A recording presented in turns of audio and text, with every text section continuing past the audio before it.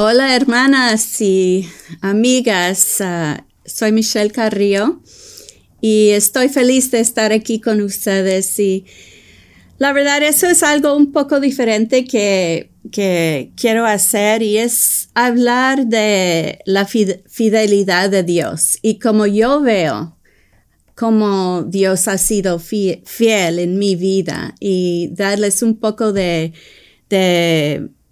lecciones o las lecciones que he aprendido de Dios durante mi vida y quiero compartir porque la verdad es muy difícil saber todo lo que está pasando. Yo sé que hay gente que están en su trabajo, en su casa, con sus niños y viajando, enfermo. Hay tantas cosas pasando. Es muy importante que estamos pendientes de cómo Dios está trabajando en las vidas de nosotras. Y quiero inspirarlas a ver cómo Dios siempre está llamándonos, siempre está pensando en nosotras y como la verdad muchas veces no nos damos cuenta cómo Dios está hablando con nosotras. No damos cuenta de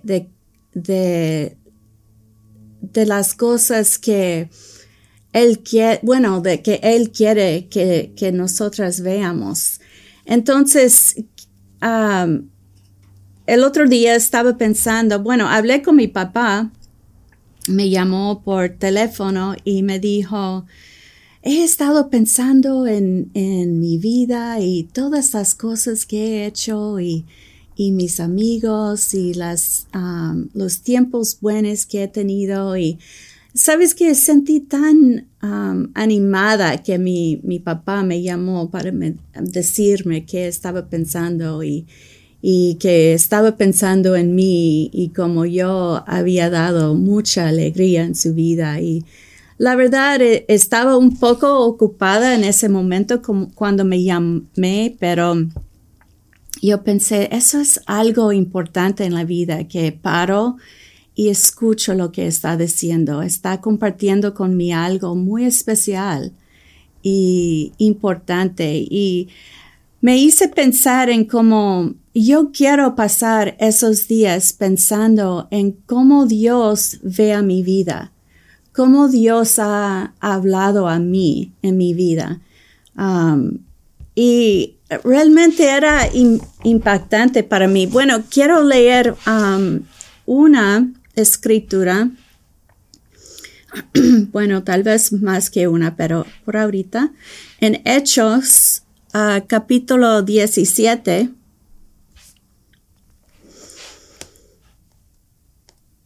um, 17:24, dice, el Dios que hizo el mundo y todo lo que hay en él es el Señor del cielo y de la tierra. No vive en templos construidos por hombres, ni se deja servir por manos humanas, como si se necesitara de algo.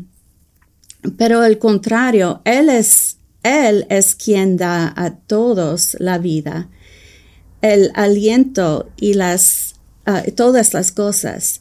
De un solo hombre hizo todas las naciones para que habitan toda la tierra y determinó los periodos de su historia y las fronteras de sus territorios. Esto lo hizo Dios para que todos lo busquen y aunque sea tientas lo que encuentra.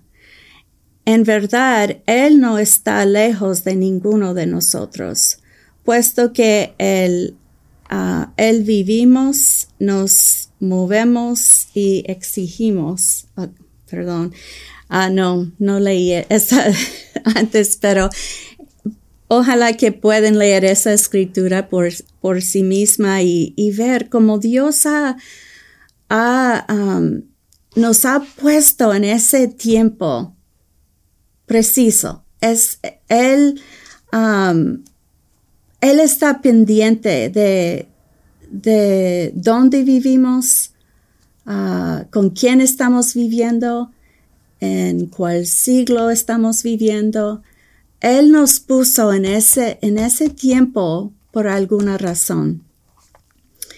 Y espera, más que todo, espera que estamos buscándole.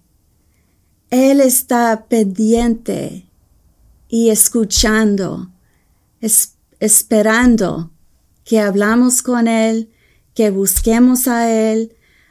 Eso es el propósito de todo.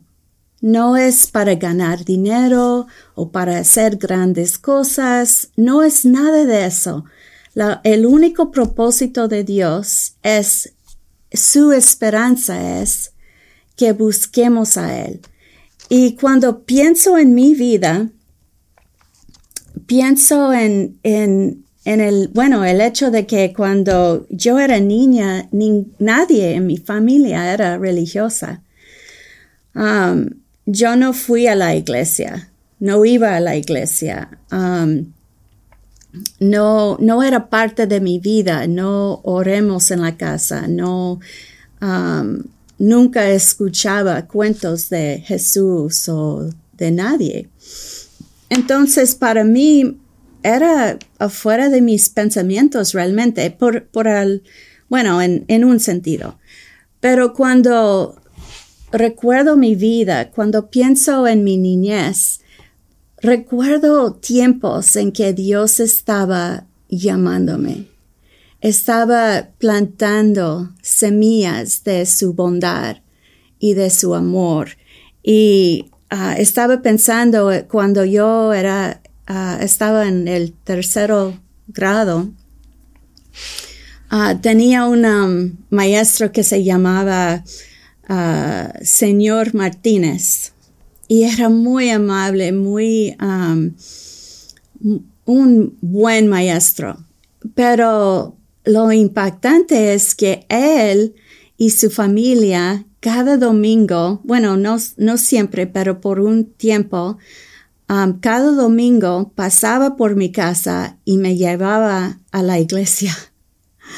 Ahora no puedes hacer eso con tus estudiantes, pero wow, qué impactante que pensaba en mi vida, que Él quiso que yo aprendiera de Dios y me impacta profundamente que estaba pensando en mí. Pero pienso en eso, Dios estaba llamándome. Y también cuando estaba en el 5º grado, tuve otra maestra que no hablaba mucho de Dios, pero yo sabía que ella era cristiana. Y la cosa que me impactó era que ella tenía mucha fe en cada uno de sus estudiantes. Y había aún un muchacho que era bastante rebelde, nadie quería jugar con él durante el tiempo de jugar. Y ella se enfocó en él y ayudó a él a ser amigos. Por el fin del año, todos eran amigos con él y con uno a otro por su amor, por su presencia. Y yo sabía que ella era alguien de Dios. Y eso me impactó mucho, que la gente de Dios son diferentes que la gente del mundo. Y luego, creo que, no sé qué, el grado 8, no sé cómo se dice eso. Yo tuve una amiga, ella era mi edad, y ella sí iba a la iglesia, sí iba leyó la Biblia, estudió la Biblia. Y yo recuerdo una noche estuvimos todos los niños de el vecindario afuera jugando en la calle, béisbol, algo así.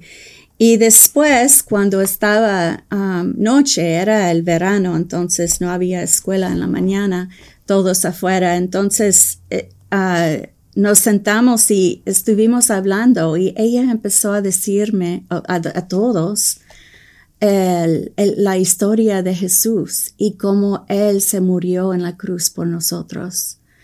En detalle, cómo fue, qué le pasó, cómo le golpeaban, que Él se murió y se resucitó y toda la historia de Jesús en la cruz. Y en ese tiempo yo veo que Dios estaba llamándome. Dios estaba pendiente de mí. Y cuando pienso en esos tiempos, me hace pensar en hoy. Y como hay muchas cosas pasando en el mundo ahorita, hay muchas cosas pasando con nosotros. Pero quiero que estén enfocadas en cómo Dios está llamándote, cómo Dios está cuidándote. Y creo que es importante porque muchas veces cuando estamos viviendo nuestras vidas, limpiando la casa, trabajando, cuidando a los niños, muchas cosas pasando, no nos damos cuenta de que Dios está viendo todo, está viendo nuestra vida, está viendo lo que necesitamos. Y quiero llamarlas a ver cómo Dios está trabajando en tu vida ahorita. Ahorita hay muchas cosas diferentes. Algunos tienen mucho tiempo para pensar, para estar calmada o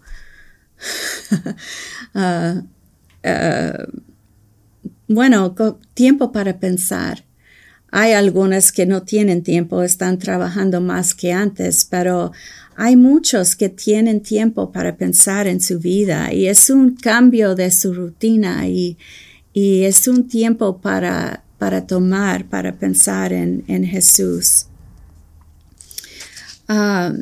En Santiago 1:17, la Biblia habla de cómo Dios no cambia. Aunque nuestra situación, nuestra vida, la seguridad de nuestra vida, todo puede cambiar, pero Dios no cambia. Él es poderoso, sabio, inteligente, hoy como ayer, como mañana. Él es lo mismo. Entonces, aunque mucho puede cambiar en nuestras vidas, podemos tomar confianza de que Dios nunca cambia. Y eso me anima a pensar que Dios está siempre lo mismo, siempre amoroso, siempre ahí. Cuando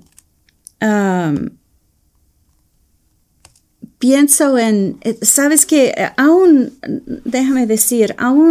la manera, tal vez puedes tomar tiempo para pensar en cómo Dios ha trabajado en tu vida.